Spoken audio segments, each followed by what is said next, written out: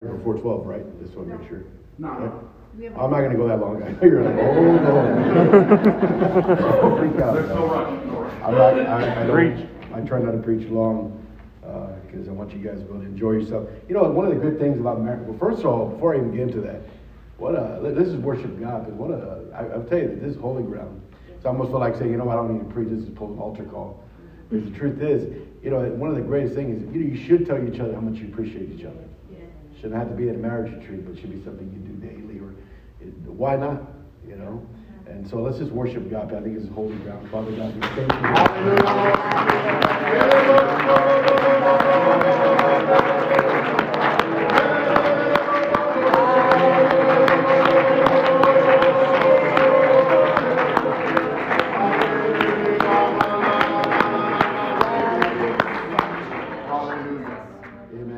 Take advantage of these marriage retreats. Every time a marriage retreat would come on, me and my wife would always go on these retreats. No matter what, we make an effort to do it. Many times when we were younger, there were times we were angry with each other, but we still went. And it's good for that, because that's the idea. I'm going, even though you're not perfect. In this atmosphere, God can do something in marriage. God can redeem some things. God can heal some hurts that have been there for a long time. And I'm telling you, there's no one that can heal a wound like Jesus.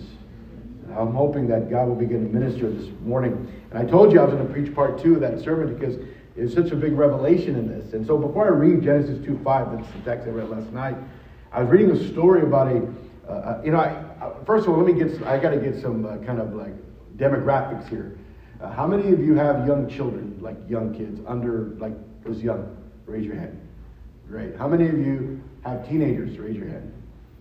Wow. Okay. And how many of you have grandchildren? Man, a lot more than I thought, man. Great-grandchildren? No, okay. All right. I don't have no great-grandchildren, but I do have grandchildren, so at least I know who I'm speaking to, because I am going to go along the lines of having children, having grandchildren, and ministry, and having your family and your wife and all that. Listen, I've done it all in the sense of raising my children. They're all out of the house, thank you, Jesus. And I have grandchildren now that come over, that I'm able to take them to church. It is a wonderful thing. So let's read. Before I read about it, I want to share the story about a grandmother who just bought a brand new car. And she bought this car, and it was Black Friday shopping. It's a true story. This is not, I read this, okay? And so she just bought this new car. And she took her granddaughter with her. And it was so funny. Her name is Landry. So she gets in a little fender bender. So he tells her little granddaughter, Landry, don't tell Papa that we got in an accident, okay? She said, okay. She parks in the garage. He goes. And she sees her husband go into the garage, look, and go down to his man cave. And so she goes to her granddaughter, Landry, what did you tell Papa? Did you tell him we got in a wreck? And she says, no, I did not tell him anything. All I said, I told him 3 times, whatever you do, don't look in the garage. You gotta love kids, man. I've had that same story happen to me many times. Of raising kids, I would tell them all the time, hey, I would take some of my younger ones, I'd say, okay, I'm gonna go take you out to eat. Don't tell your brothers. And you don't ever tell a sibling, don't tell your brothers, because the first thing they're gonna do is tell their brothers. I've done this with my grandchildren, and they're all little narcs. They narc me out all the time. Don't tell your dad, but they tell their dad. So anyways, I love children. Like I said, I've raised 9 children, and I have 7 grandchildren. I know I'm believing God for much more. Yes, my cup runneth over, and I understand that, and I'm very blessed in saying that. And I can tell you all the things about my wife, but again, she is faithful. And you'll see this as I minister this sermon. Genesis 2:5, our main text is this. Before any plant of the field was in the earth, and before any herb of the field had grown, for the Lord had not caused it to rain on the earth, there was no man to till the ground. I want to go with the sermon. I said I was going to call it the hand of the Father, but I'm going to call it the hand of the parent. And I believe God will begin to speak to us. Let's begin to pray. Father God, I pray for the anointing of the Holy Spirit. Help me to minister, Lord God, to these soft hearts, Lord God. Men and wound relationship, Father God. Begin to pour out your presence. Let your Holy Spirit begin to touch us, Lord God. We ask this in Jesus' name. Amen. The hand of man. And I'm just going to reiterate kind of what I talked about last night. I know we had some good food last night, so I was kind of like, man, I shouldn't eat that much, but I did. And I want to let you know what we were talking about last night is that God made it that in God's creation will respond to man's hand. When a man will begin to touch God's creation, it responds. Last night I dealt with the idea of a wife, that a wife will respond when a husband has his hand upon his wife, that she will respond to him with fruitfulness, with all those things of blessing and mercy. But that does not go. It goes further than that. You know, the reality, you can go into the beginning of time, laying of hands was something that was talked about throughout history. We can go back to the Old Testament and to the New Testament. And I just want to kind of share some little thoughts of that. You know, the idea to lay the hand on someone is to transmit something. In other words, to cause something to pass from someone to another. In the Old Testament, the person laying the hands many times was to transmit a spiritual blessing or an authority. And so whom they would lay the hands upon, that person would have authority. What it meant, it was a spiritual blessing or giving to someone as when they lay their hands on them, or giving person a task. You know, one of the things we do as pastors, and when we're sending out a man, we lay our hands on them. That's not just for show. We're believing that there is a transfer. There's something transmitted. Authority, power, all that pastor has, he is transmitting that to his disciple. We believe in that. That's the idea. When Pastor Mitchell sent out his first men, he laid hands upon them. And you remember, there in Prescott Conference, here's Pastor Mitchell laying his hand upon Greg Mitchell, and what he was believing, that he was transmitting authority, all those things to his disciple, to his son.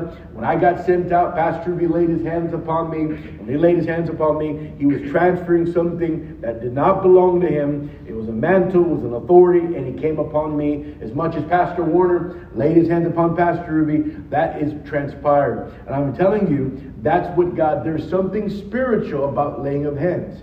Think about Moses in the Old Testament, Numbers 27:18. There's Moses, and he's about to lay his hands upon Joshua. And it says in 18, take Joshua, the son of Nun, with you, a man in whom the Spirit, lay your hand on him.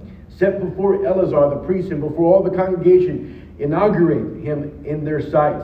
And you shall give some of your authority to him. Think about that. And then it goes down to Deuteronomy 34:9. It says that now Joshua, the son of Nun, was full of the spirit of wisdom, for Moses had laid his hands on him. And look what happens after that. Then the children of Israel heeded him. He did as the Lord had commanded Moses. You see that? It is a spiritual transaction. When there is a man who will lay his hand upon another man, there's a spiritual transaction from that man to that man. That's what we believe in. That's Old Testament. That's Jacob, where he's there. And he understood this. He's going to lay his hands on his grandchildren, Ephraim and Manasseh. And here's Joseph. He's taking the sons and he's positioning the sons in the right direction. So he knows that Manasseh is the older, and so he's making sure he positions Manasseh on Jacob's right hand, and then he positions Ephraim on his left hand because he's the younger. But as he does that, what happens? Jacob goes and does the crisscross, and he's trying to move his hands, and he says, no, I know exactly what I'm doing. I want the blessing and the favor is going to fall upon Ephraim. And we know that there's something spiritual about a laying of hands. You have King Joash and Elisha. Here's Elisha. He's old in his age. The Bible says King Joash comes to him. I need you to help me with the Syrians. And the Bible says in 2 Kings 16, he says, okay, give me your bow and arrow. And he says to them, put your hand on the bow. So he put his hand on it. And look what it says. Elisha put his hands on the king's hands. There it again. He was giving him something spiritual. So when he shoots the arrow, he's supposed to strike the ground, but he only struck it 3 times. You should have struck it 7 times. You would have completely eradicated the Syrians. And I want you to understand something. What he was trying to transmit to Joash was wisdom and authority to equip him to defeat his enemies. See, there's something happening when we pray for people. When we lay hands. In the New Testament, it's those that got filled with the Holy Spirit. When they had to send out the apostles, they laid their hands upon them. When we heal the sick, we lay our hands upon them. When we cast out demons, we lay our hands upon them. There is something supernatural. Listen, I'm not talking about the carnal man that does not have Jesus. I'm talking about a man and woman that has Jesus Christ. There is power in your hand. Now, I want you to understand something. Do you see this? The baptism of the Holy Spirit, all that is there. But why is it we understand that spiritually, but we don't transfer that to our family? Why don't we think that makes the same? Sometimes we separate ministry and family, thinking that they're separate when they're all together. You can't separate them. This is why we send out couples. Why? Because it's not just the man we're sending out the woman. That the wife is just as important as the husband. And listen, your kids are just as important to that family. All of you are important. Don't ever think for a moment that what you're doing for God is an accident. It's all been planned by God. He has His hand upon you. If you've gotten saved, and what a powerful testimony. You guys are miracles more than you know. I'm always so blessed to hear testimonies of the power of God.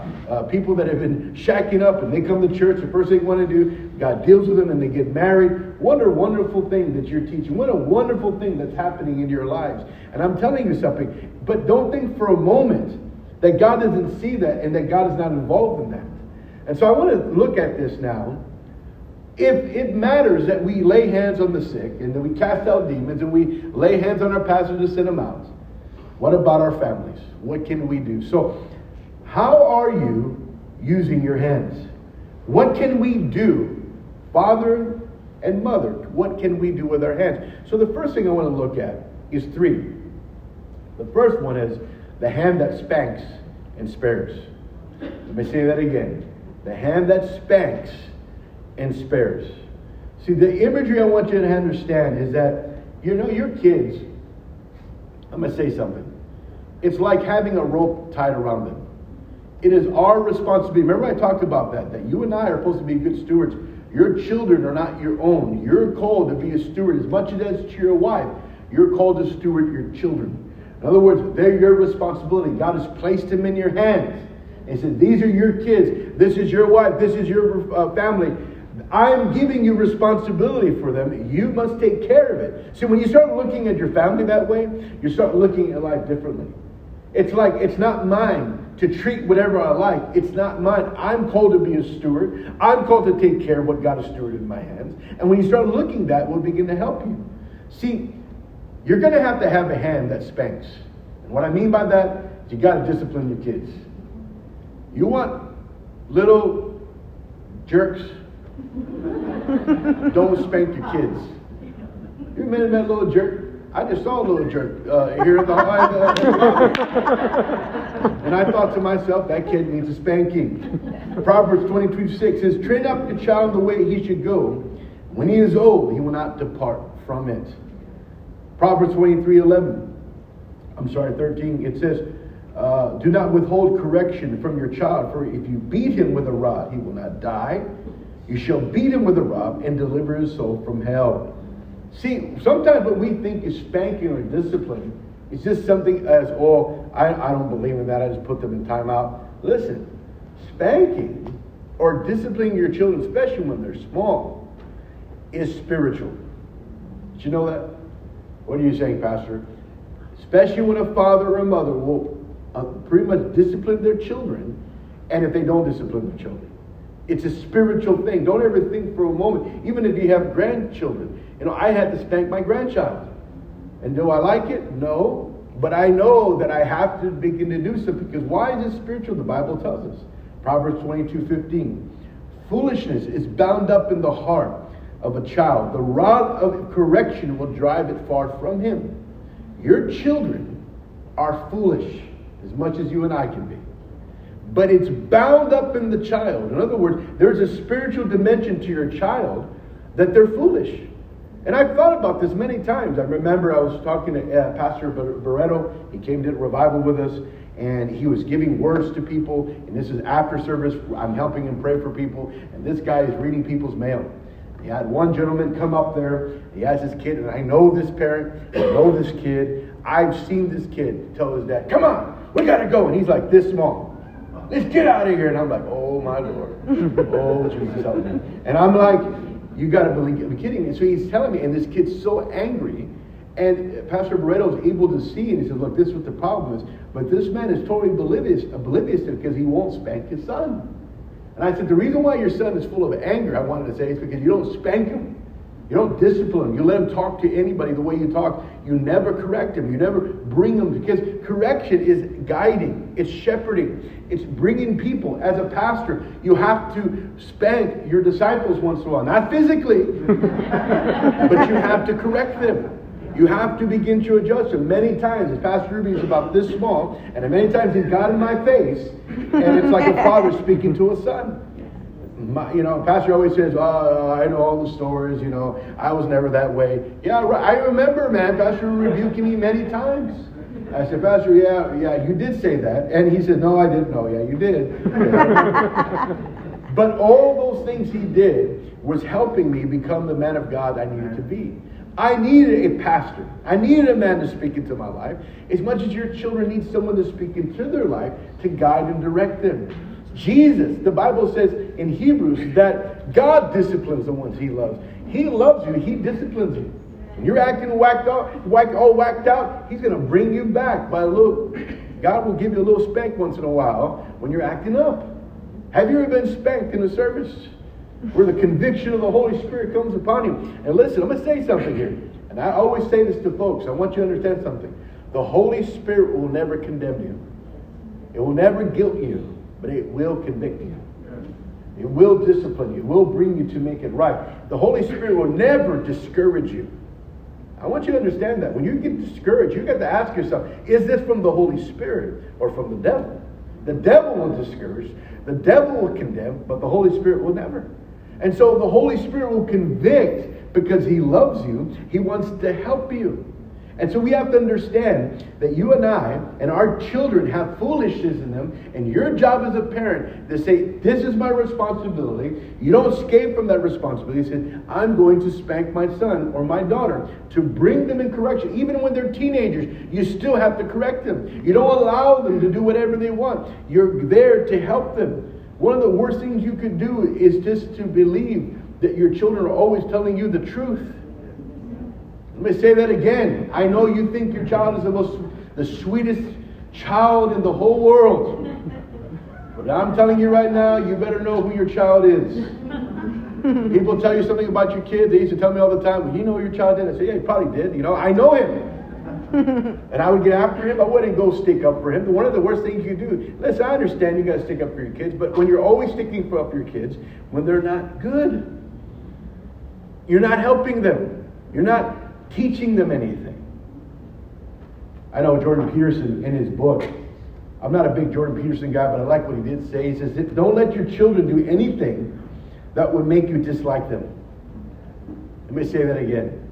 Don't let your children do anything that make you dislike them. If you see your son or your daughter acting like a little jerk, you got to say something. Because they're going to be big jerks. That's just the way it is. You ever met someone and say, man, what is wrong with this guy? That's a person that never got corrected. Never was told anything. Never said, hey, you can't act like that. Can't scream and whine. Can't grumble all the time. What are you doing? And I begin to think it's because it's the hand that won't spank.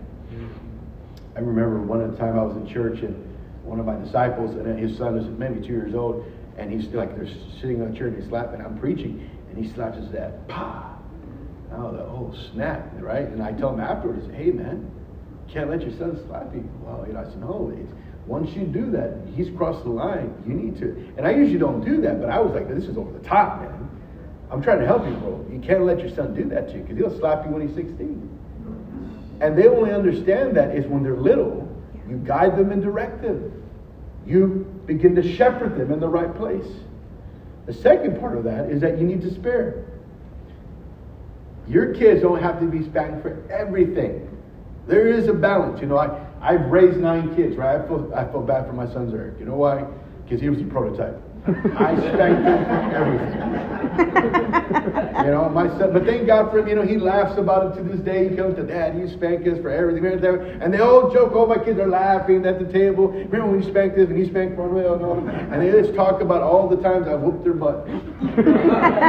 And they think it's funny, But none of them have a resentment towards me or a hatred. They appreciate that I actually brought, because they'll look at kids and say, my parents would have put up with that. See, God is a God of severity as much as He's a God of goodness. Yes, God disciplines, but God also gives grace. In other words, He gives slack. You ever seen a rope? Sometimes you got to give your kids a little slack. Put a rope around them, you let them go. But some of them, sometimes you can choke a kid. You keep them tight. I keep my kids on a tight leash. That's not necessarily good. You've got to allow your kids to make mistakes and fail. They're not going to make the best decisions at times. We're not called to be dictators. We're called to be shepherds. Yes. To be stewards. That we do this. I remember Dee Dee many years ago, she got for Raven, my daughter, right? And if she was my first, probably would have been our last. Amen. And she was crazy. And so one thing, she was a wildcat, man. She just run around everywhere, and I spank her all the time. And one day she got me this, she brings this to me, and it's an Elmo thing, right? But it's a leash. I said, my daughter's not a dog. But it's one of these harnesses that you put around and you could hold on to your kids. I said, I'm not going to do that. So I took her to the zoo. I said, give me that leash. And pulled her back here and there. See, the thing is, but I've learned over the years of having kids, and lots of them, that you're going to make mistakes, right? Because sometimes you can be too hard or you can be too soft. You can give your kids way too much slack, that they'll choke themselves with that. But then you can give them no slack, and you still choke them. The key is to find the balance. And you're going to say, well, Pastor, what's the balance? Well, how can I find it? That's something you're going to take time to figure out. Listen, the older I've gotten, I have gotten softer. Your kids can smell fear. You know what I mean? They know who the weaker one is, right? My kids knew that. But I'll go more into something on that. But I was saying one thing, my grandkids, they know who the weaker one is. I'm the softie. They know that. They know that Meemaw is not the softie. Pawpaw is the softie. They'll come to me, and they'll come give me, Grandpa, and they just look at me, and I'm opening the little candy for them, I guess. So they will tell me, again. I say, hey, man, you can't be giving it to me, man. It's going to be hard for me to deny them. But there's such a thing about raising kids and beginning to have a hand that spares and also have a hand that pretty much says what? I'm going to spank this child. But you got to be careful with favoritism when spanking and disciplining your children. Because there is the favorite, right? Don't look at me like that, guys. Like, oh, I don't know what you're talking about. And as soon as I said that, you know which one I was talking about. Listen, all my kids, I love them all equally, right? But the truth is, you got to not allow them to feel that there's one that's favored. A lot of times people get mad about, Joseph, right, being the favorite amongst Jacob. But if you read the Bible very carefully, it says he had Joseph and Benjamin in his older age. Listen, I'm a grandpa, and my children get mad because I spend a little bit more. I love my grandchildren. I said, like, whatever. You guys, I treated you the same way. The only difference is they're my grandchildren. I get to spoil them. That's the only difference. But you have to be careful that you don't show favoritism. I remember a story many years ago. There was a woman that was pretty much who had twin daughters, and she happened to be home with her mother. The other sister that she favored left the house, so the one that was not favored was in the other room making noise. So the mother says these words, "Darling, is that you?" And her daughter said, "No." And she realized that she was showing favoritism to the one with kids. And it ripped this mother's heart out that she repented and made sure that she would never show favoritism towards the kids. This also goes with mixed families. I know that some of you here, you've been married, but I'm pretty sure some of the kids that you're raising are not your biological kids. One of the hardest things of raising kids that are not your biological is that you feel that there's a barrier between them and you. And so, let me say something here. I thank God that I've been able to raise one of my sons, which is Zarek, because my oldest is not my biological son, but I've always treated him like mine. I can tell you that. But by experience over the years, knowing that he had a biological father that wanted to spend time with him, so he would go spend time with him, and then he would come back. But I spent much time with my son, but I made it a point never to talk bad about his father. never to say anything negative about him, because I knew that this would transpire years down the road if I said anything. And I always made it a point to love my son, never letting him feel a barrier between me and him. You know, one of the most wonderful things in my 25-year anniversary, he stood up and said, I just want to thank my dad, because he actually told me this personally. You never let me feel like I was not your biological son. That I see you as my father. I see you as you love me, because you spanked me, but you also showed me love. I thank God, my father, I know some of you have grown up in a heart, but I thank God for my biological father, because my dad was a very hard man, but he never had a hard time showing me tender mercy and love. One of the things as a father, listen to me, you got to tell your children that you love them. You got to kiss them on the cheek and begin to embrace your children, especially as your sons. One of the things, my sons still come up to me, 30 years old, come give me a kiss on the cheek. I love you, Dad, because that's what my father shot me. I tell you right now, I had a mother that loved me, I had a father that loved me, and they weren't the best parents, but the one thing they did, they showed me love, showed me discipline, but they were also able to show me love and compassion. That's what you're called to do. So as we understand that idea of not sparing the rod and showing them mercy, the other thing we can do with our hand is that you need to have a steady hand. What do I mean by that? There's nothing like a father and mother that's stable. In other words, you're not up here and then you're down here. Bro, let me help you out. Your wife will strive when you're stable. When you're one day on fire for God, the next day you're as cold as ice. You're aloof. You're out there. How you doing? Oh, nothing. How you doing? I'm good. And you're not good. See, it's not good that husbands are sometimes like women. Your wife can come up and down. As the waves of the ocean come, she's like a ship, and she's going up and she's down. She's up and she's down. You know why? Because she got a whole lot of things going on in her than you do, guys. She's got babies, she got hormones, she got estrogen, and all those things going on in her life. She's got to figure all that out with kids, and her mind is 1,000 places, and you're this one-track mind. And I'm telling you right now, your wife is a ship, but you got to be the anchor. Because one day, as the storms come in, she's going to be all over the place. And the fact is that you should still be there. The problem is when she's all over the place and you're with her in the ship, and there you go. Ain't no anchor. See, a lot of times I've seen over the years where I've seen husbands, they're just not steady. Steady Eddie. Faithful. Even killed. Not up here. Oh, I'm going to tell you about Jesus. Hallelujah. The next day, oh, man, I don't know Jesus. I don't even know about Jesus. Either you're here or you're here. That's not what God wants. He wants you here. Even killed. Steady. Not over the place.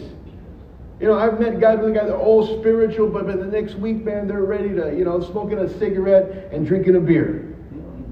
I'm like, what happened? You were talking about Jesus, but now you're over here drinking a beer and vaping? I mean, what happened? The Bible says in James 1:7, for let that man suppose that he will receive anything from the Lord. He is a double-minded man, unstable in all his ways. Are you stable, bro? Sis, are you stable? Even. See, a lot of times we don't think that we can make bad decisions with money. Some of you may have unstable money. And it's like you're like a crackhead. You get money, you'll spend it all. Well, that's unstable. Your kids will not thrive on unstableness. One thing my kids tell us, they always tell me, man, Dad, I thought we were rich. We were not rich. 9 kids? We weren't rich guys. Bean and cheese tacos. We go to McDonald's, get the McChicken and the double for $1, and you fed a lot of kids. We take them to Sam's. We had a good old time at Sam's. Pizza and soda. That many kids. We made food stretch many times. We weren't poor, but I never allowed them to think that we were. They never thought that way. But many times I've seen people, they're unstable with money. They're not steady. Up here, down here. And I'm telling you, you're going to have to be careful that you begin to say, I'm going to be faithful. I'm going to be steady. Your kids, your wife, bro, needs you to be steady. I'm cold. I'm not cold. I'm cold. I'm not cold. I'm cold. I'm not cold. I'm cold. I'm not cold. That's what I'm talking about. I'm going to go to prayer. And there you are. You get your phone, going to prayer. I'm about to post it. I'm about to go to prayer. I'm going to lay hold of God. And you put your Bible out, take pictures of it. Every day you're posting it. And about the second week, you stop posting because you stop praying and stop reading your Bible. Stable. Steady. Not here. Not here. Here. Day in and day out. You're grunting it out. And listen, bro, you can't afford to be neutral. You know what happens when you're a neutral? You go wherever the ground is. Put a car in neutral. If it's like this, it gets to roll back. So you can't be a neutral. You've got to be constantly engaged. You can't afford not to be engaged. You cannot afford not to be engaged in your marriage. You can't afford not to be engaged with your kids. You say, well, I'm just going to take a break. I've been, I'm going to take a little time off. I'm going to go on a holiday, as the English say. I'm going to go on vacation. You can't afford to go on vacation. Every day is a battle to say, I'm going to stay steady. What's the third one? Third one is the hand that's in sync. In other words, the hand that's in partnership and they're in sync together. You know what that word in sync means? It's like you get your phone and some of you try to put your Bluetooth on, you put it on there, and you're trying to sync your phone to that Bluetooth. Well, your marriage should be in sync. You're on the same wavelength. You're not in separate. Your wife could be going this way and you're going this way. Then you're not in sync, guys. Sync is that you're on the same page. And one of the things you have to do, you got to be on the same page of raising kids. Look what the Bible says, Romans 12:16. Live in harmony with one another. Don't be proud, but willing to associate with people in low position. Don't be conceited. Philippians 2:2.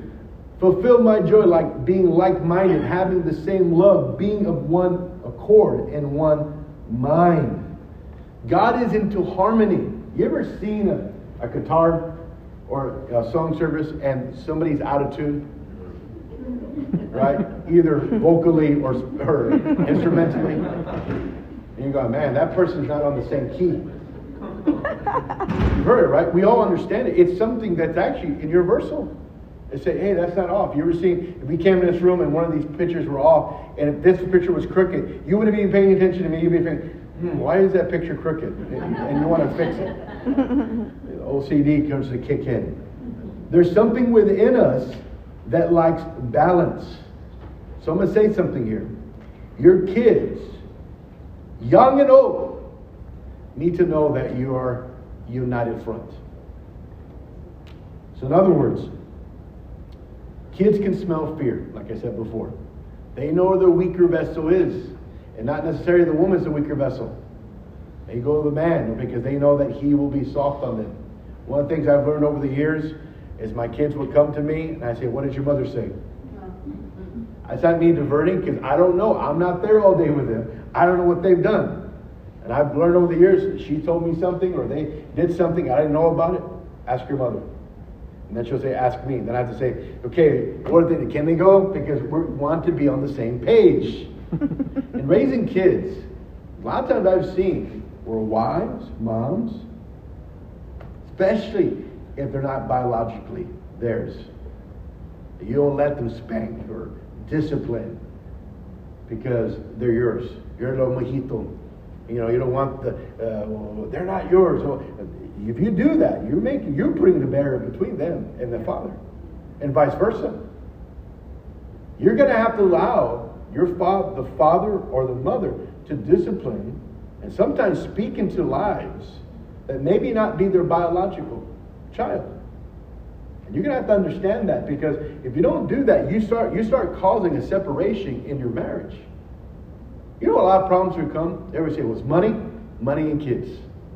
And guess what? Your problems even get worse when they become teenagers, because they become bigger kids with bigger problems, bigger attitudes. And one of the worst things you can do is begin to take their side in front of the kids. One of the things I've learned over the years, I thank God that me and my wife never argued in front of the children. Now, we get mad at each other. She gave me the eye. I already knew I was in trouble. But I said, well, we're not going to do this in front of the kids. But one of the worst things you can do, sis, is disrespect your husband in front of your children, especially the sons. Belittle him. Make fun of him. And you do stuff like that. You have no idea what you're doing to your son or your daughter. And it actually has a worse effect on that child. One of the things you have to do is to say, you know what? I'm going to have a united front and be able to say that we're going to stand together in this. You know, one of the hardest things of being a grandfather is when your grandchild is getting spanked by your son. It was a while back, I went bowling with my sons, and we went, and so I had to go in the restroom, and I saw that my son had taken my grandson to the restroom, and he's talking into the stall. And I've had that many times. I was a father, and he's, what did I tell you? And he's yelling, and I'm like that, and I'm like, man, you know what I wanted to say? Hey, man, take it easy, man. But I didn't want to be an overbearing dad. So I shut my mouth. Grandma, grandpa. Yeah, and I'm going to say this is for the grandparents. If you're a grandparent here, you got to let your kids spank their kids. Let them be the parent. I learned, I said, I'm not the parent. I'm not the parent. So I let him do that, and I even told my son, he goes, Dad, what are you talking about? I said, I didn't say nothing, but I thought it was funny. Because in myself, I wanted to step in for my grandson, but I knew if I did that, I undermined my son's authority with his son. I said, I'm not going to do that. I'll let him do that. He's being the father he's supposed to be. And I'm going to say that when you do that, you have to be on the same page. You know, there's a term called let's agree to disagree. You can disagree with your spouse. It's okay. You don't always have to be in agreement, guys. You could be totally believing totally different things. You could totally say, I don't agree with you. And that's okay. But you don't have to blow up the whole house to make it happen. Right? You don't have to make your point. I've seen people where they'll blow up the whole thing because they want to be right. Sometimes you may be right, but it does not need to cost your whole family. Sometimes your wife's right, bro. How many honest, bro, that the men say the darndest things. And they'll say something not knowing it, and their wife says, why did you say that? And I'm like, oh, yeah, you're right. I should have done that. But was I ever always like that? My wife, one time I'd be preaching, and she would say something to me, and she'd be like critical of my preaching. Hey, you know, you shouldn't say that. And I wish I would tell you, I was like, yes, sister. Tell me what I need to do. Bring it on. I'd be like, whatever, what are you talking about? They love my preaching. And I found out, I realized over the years I had to say, okay, you're right. But many times we don't want to be, we want to be right. And in being right, we become what I call, we have no harmony. Sometimes in harmony doesn't mean that one person's right, one person's wrong. It just means that we're going to keep going the same direction, we're on the same page. Even though I may not agree with what you're doing, I'm going to stay in unity with you.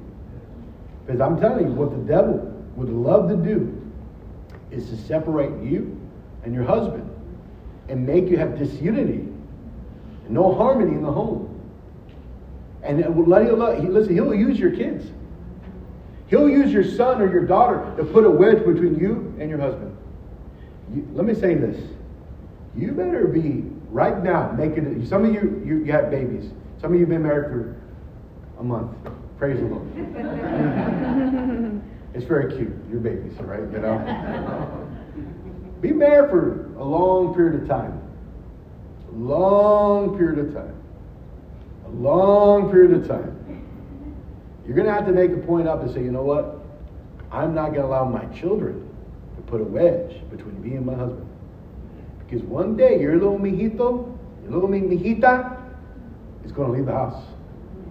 And guess who will be there? Just you and your husband or your wife.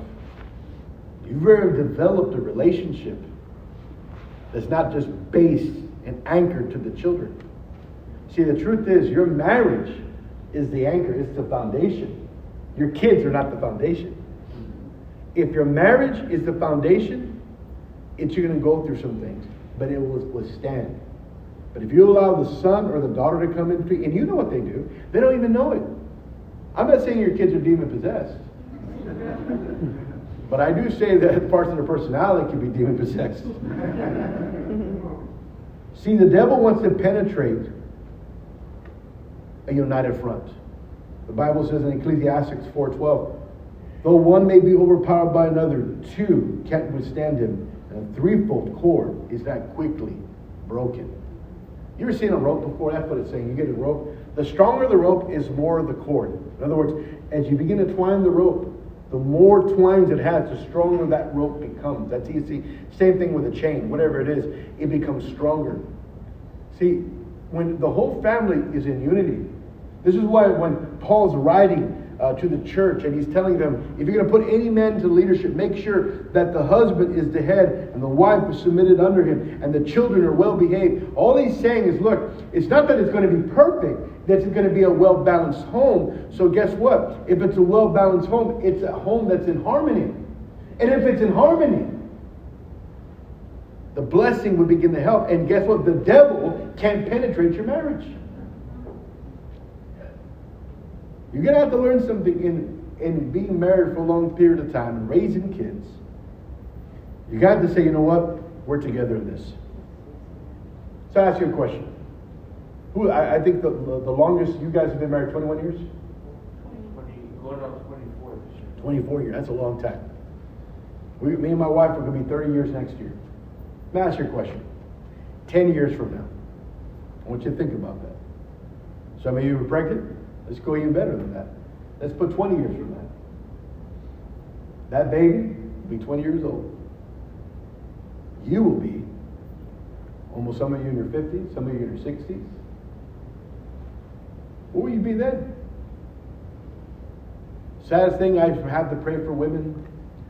Over the years, they come, they ask me to pray for them. I look at their lives, and they're miserable. You don't want to be miserable. Down the road, you don't want to be in your marriage 20 years down the road. You want to have joy. You know what the greatest thing, being married 29 years and being 47, me and my wife, is, man, we get to have fun, man.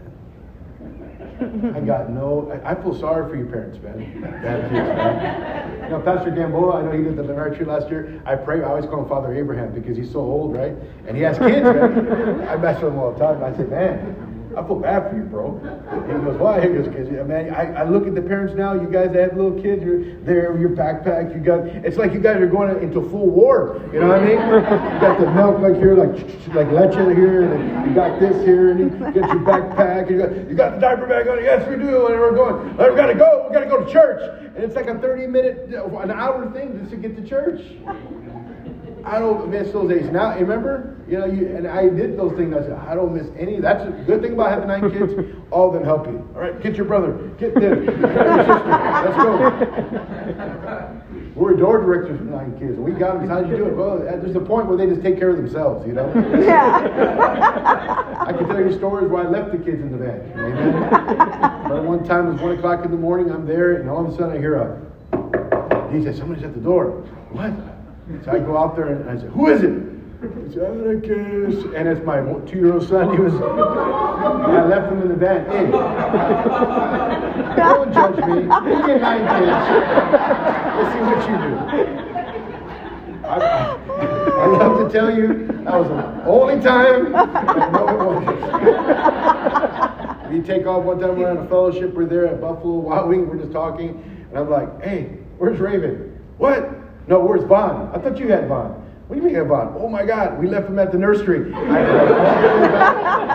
went in there and you sleep on the nursery floor. Hey, that's the blessing of pioneering, guys. I got him. That's okay. Thank God he didn't walk out. But that's the beauty of having a united front, knowing this, guys. When you're together, you're going to work out your marriage. You're saying, look, we're going to do this together. That when the kids leave the house, our relationship's not going to be estranged. It's going to get better. In other words, I like to use is gooder. I don't know if that's good English, but I want my marriage to be gooder and gooder and gooder. And I tell you one thing, I love the fact that me and my wife can get up. If we want, hey, let's go get something to eat. I don't got to worry about nothing. Let's go. And when the grandkids come, I'm like, oh man, You guys have been here for 2 hours. It's time for you guys to go. Beautiful thing of being a grandpa. You just go drop them off at their house. Grandpa's got to take a nap. Amen. I want to end with this, putting it in God's hands. Because listen, I said all of this to say this. You can do all these things right, and you will still have shortcomings. Did I spank my kids too much? Probably. Did I not spank them what I should have? Probably. Was I the best husband I could have been? Probably not. Did I say the darndest thing? Probably have. That's the truth, guys. That's marriage. It ain't perfection. You think they had a perfect marriage in the Old Testament? Just read the stories, man. They were pretty bad too. That gives me hope. Yeah. That they weren't the greatest. But they did have one thing in common. They put things in God's hands. And you say, Pastor, how do we even think about that? It's like the story of Moses when he was born. His mother realized that they were sacrificing all the male children. She goes, puts them in the river, and says, God, I put my children in your hand. Because I'm going to say something. You're not promised that your kids are all going to serve God. I hope they do. I really do pray for them. I want your kids to serve God. I'm not speaking that, but the reality is this, guys. As we get older, our kids are going to make their own choices and their own decisions.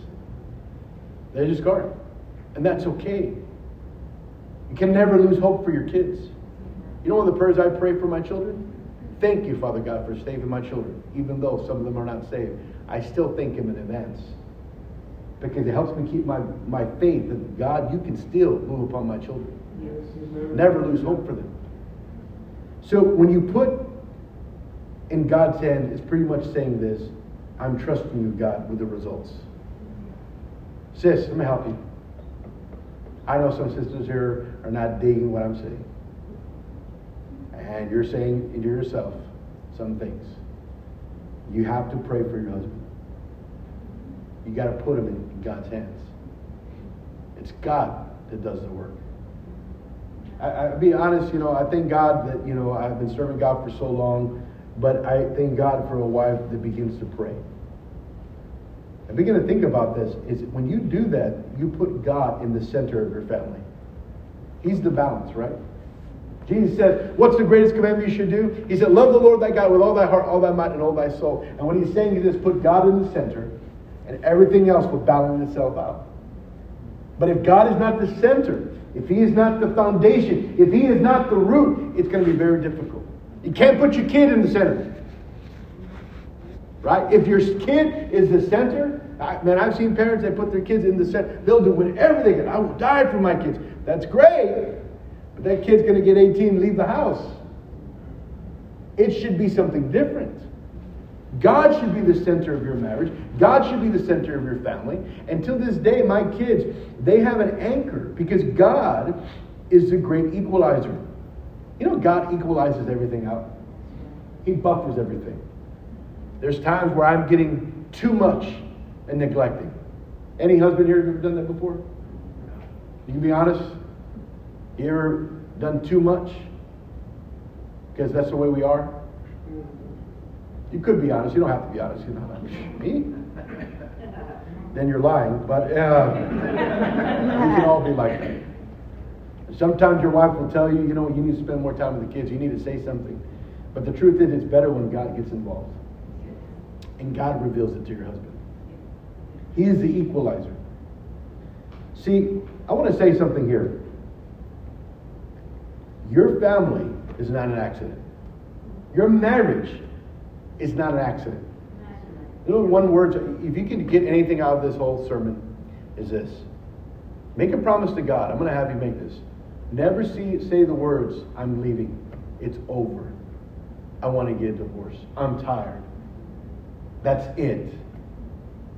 You ever had those words come out your mouth? That's done. That's it. Done. Done. Done. You never said that before? And she's like, no. But I'm going to say something here. Bro, I'm going to say this. I've been doing this a long time now. Almost same amount as I've been married. I have seen where a husband keeps becoming aloof, keeps going up and down. And when he wants to pull his wife back, he can't. Why? Because he wasn't steady.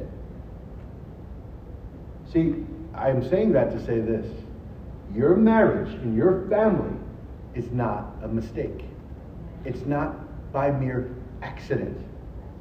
God is in charge of all this. He's in charge. That's what the idea of putting God in the middle, that you trust God with your marriage. This is what the Bible says. Look at Abraham and Sarah. Genesis 17:18. Abraham said to God, "Oh, that Ishmael may live before you." That God said, "So no, Sarah, your wife, shall bear a son, and you should call his name Isaac.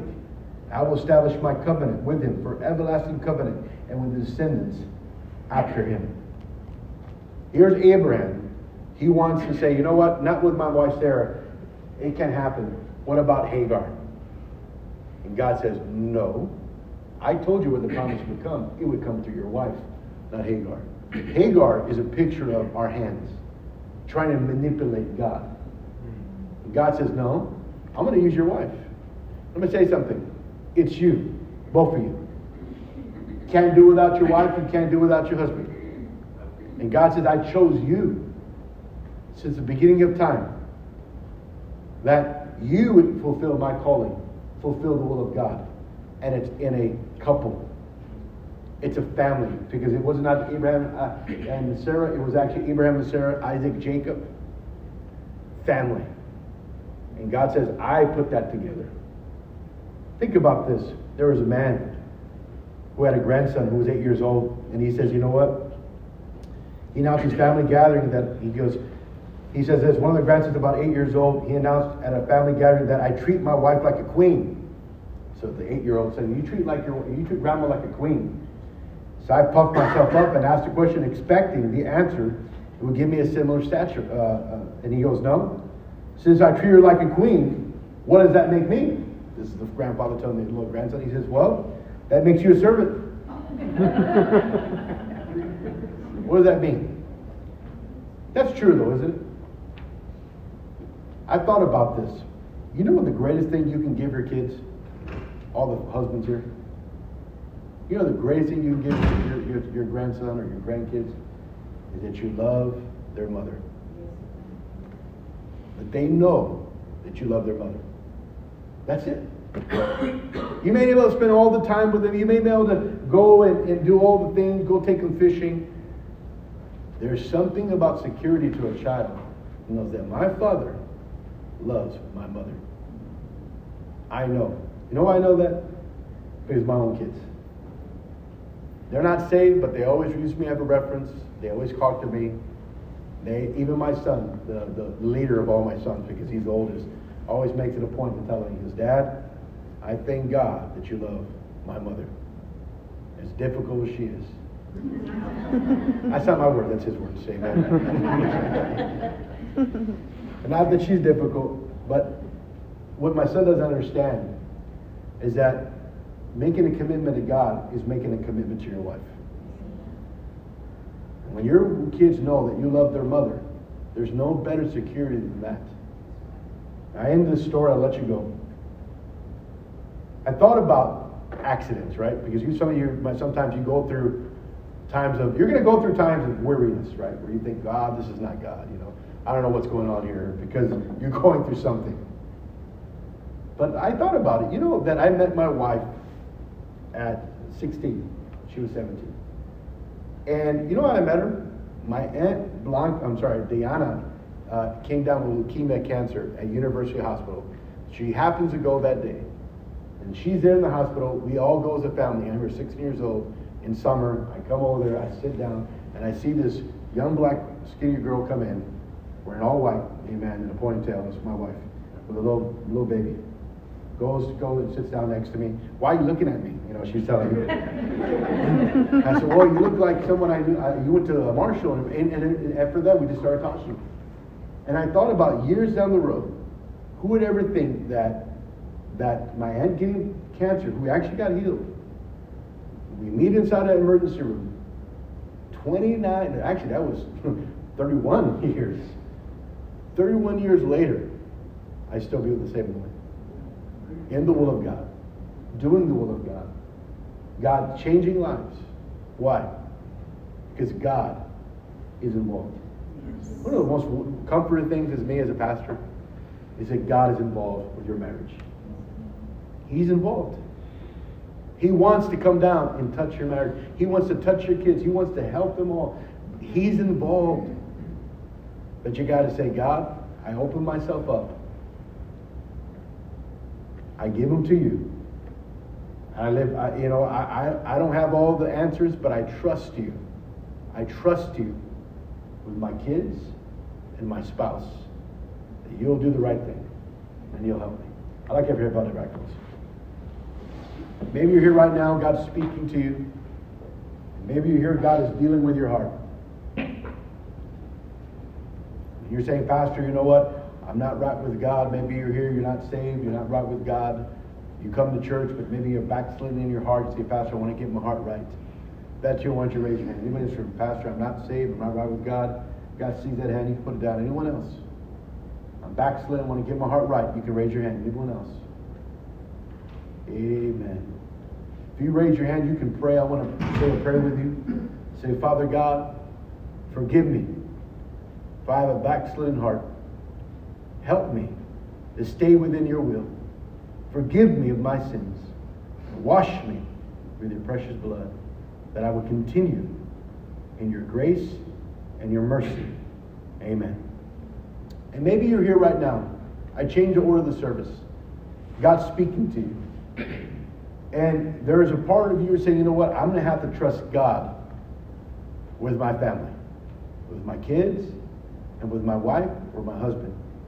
That God is involved. He is involved. Your marriage is not an accident. It's not because you had a baby out of wedlock or we had to get married. If you think that, God has bigger plans for you and I. The Bible says that you're His workmanship or His masterpiece. That He created you long ago to do His will and to fulfill good works. Maybe if God has spoken to you, these altars are open. You can come pray or you can pray in your chair. Let's pray. Let's lay hold of God as you're there. As these altars are open, you can come pray. Amen. Oh, Shina Rababa, Shina Robo, Shina Rababa,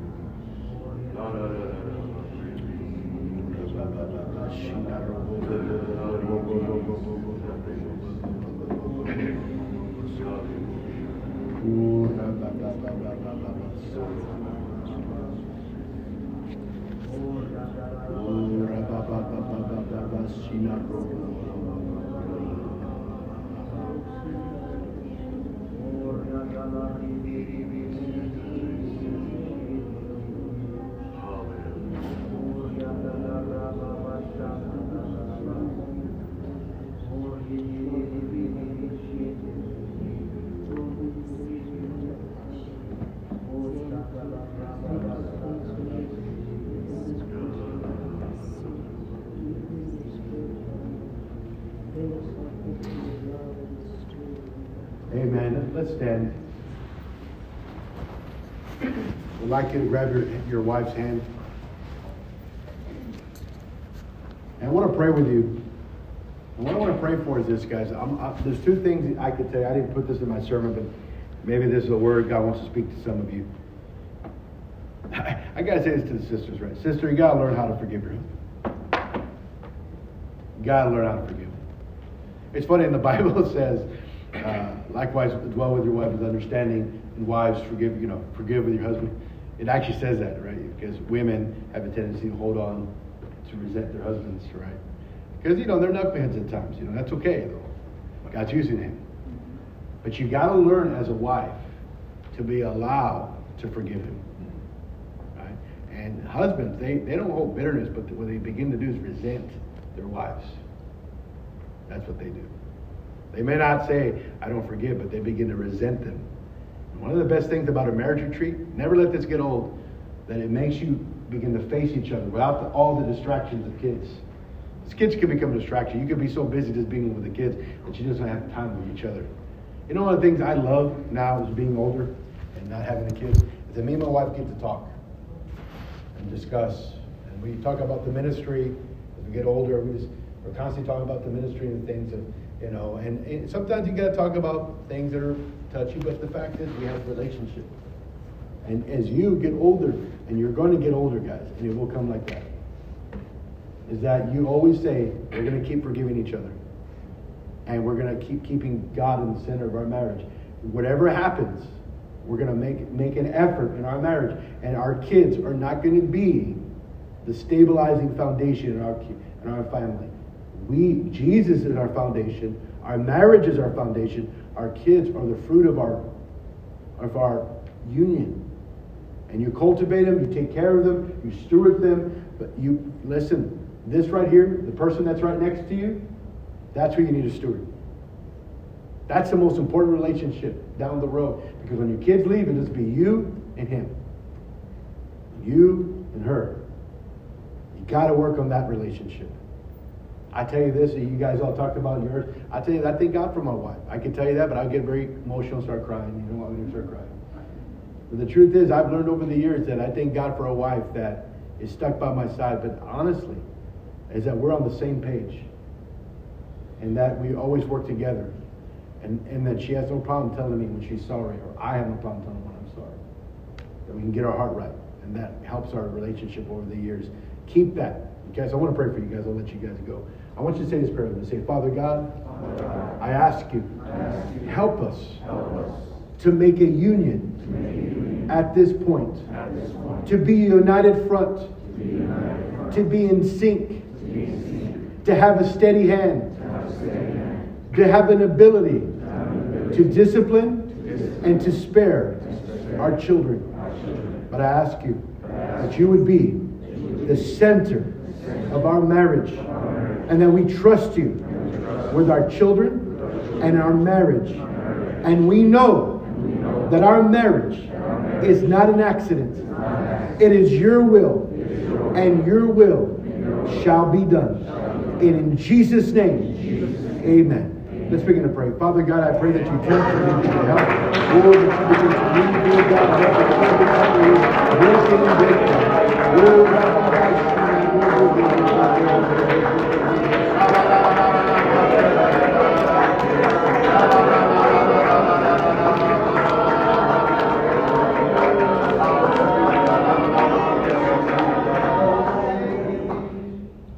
I just want to give this word before I close. There's some sisters here. I just want to say to you, open your heart. God can heal the wounds of the past. If any person that can heal the wounds of the past is Jesus. I know that you may have been hurt, but there's no power. There's nothing like the power of Jesus that can come into your marriage. And there's sisters here, you have some deep wounds. Jesus can heal those scars. It's through his blood. He died on that cross that you can appropriate all. He says, by my wounds you're healed.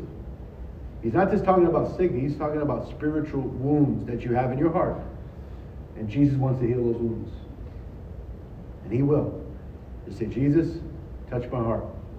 And if you'll do that, God will begin to help you get over it.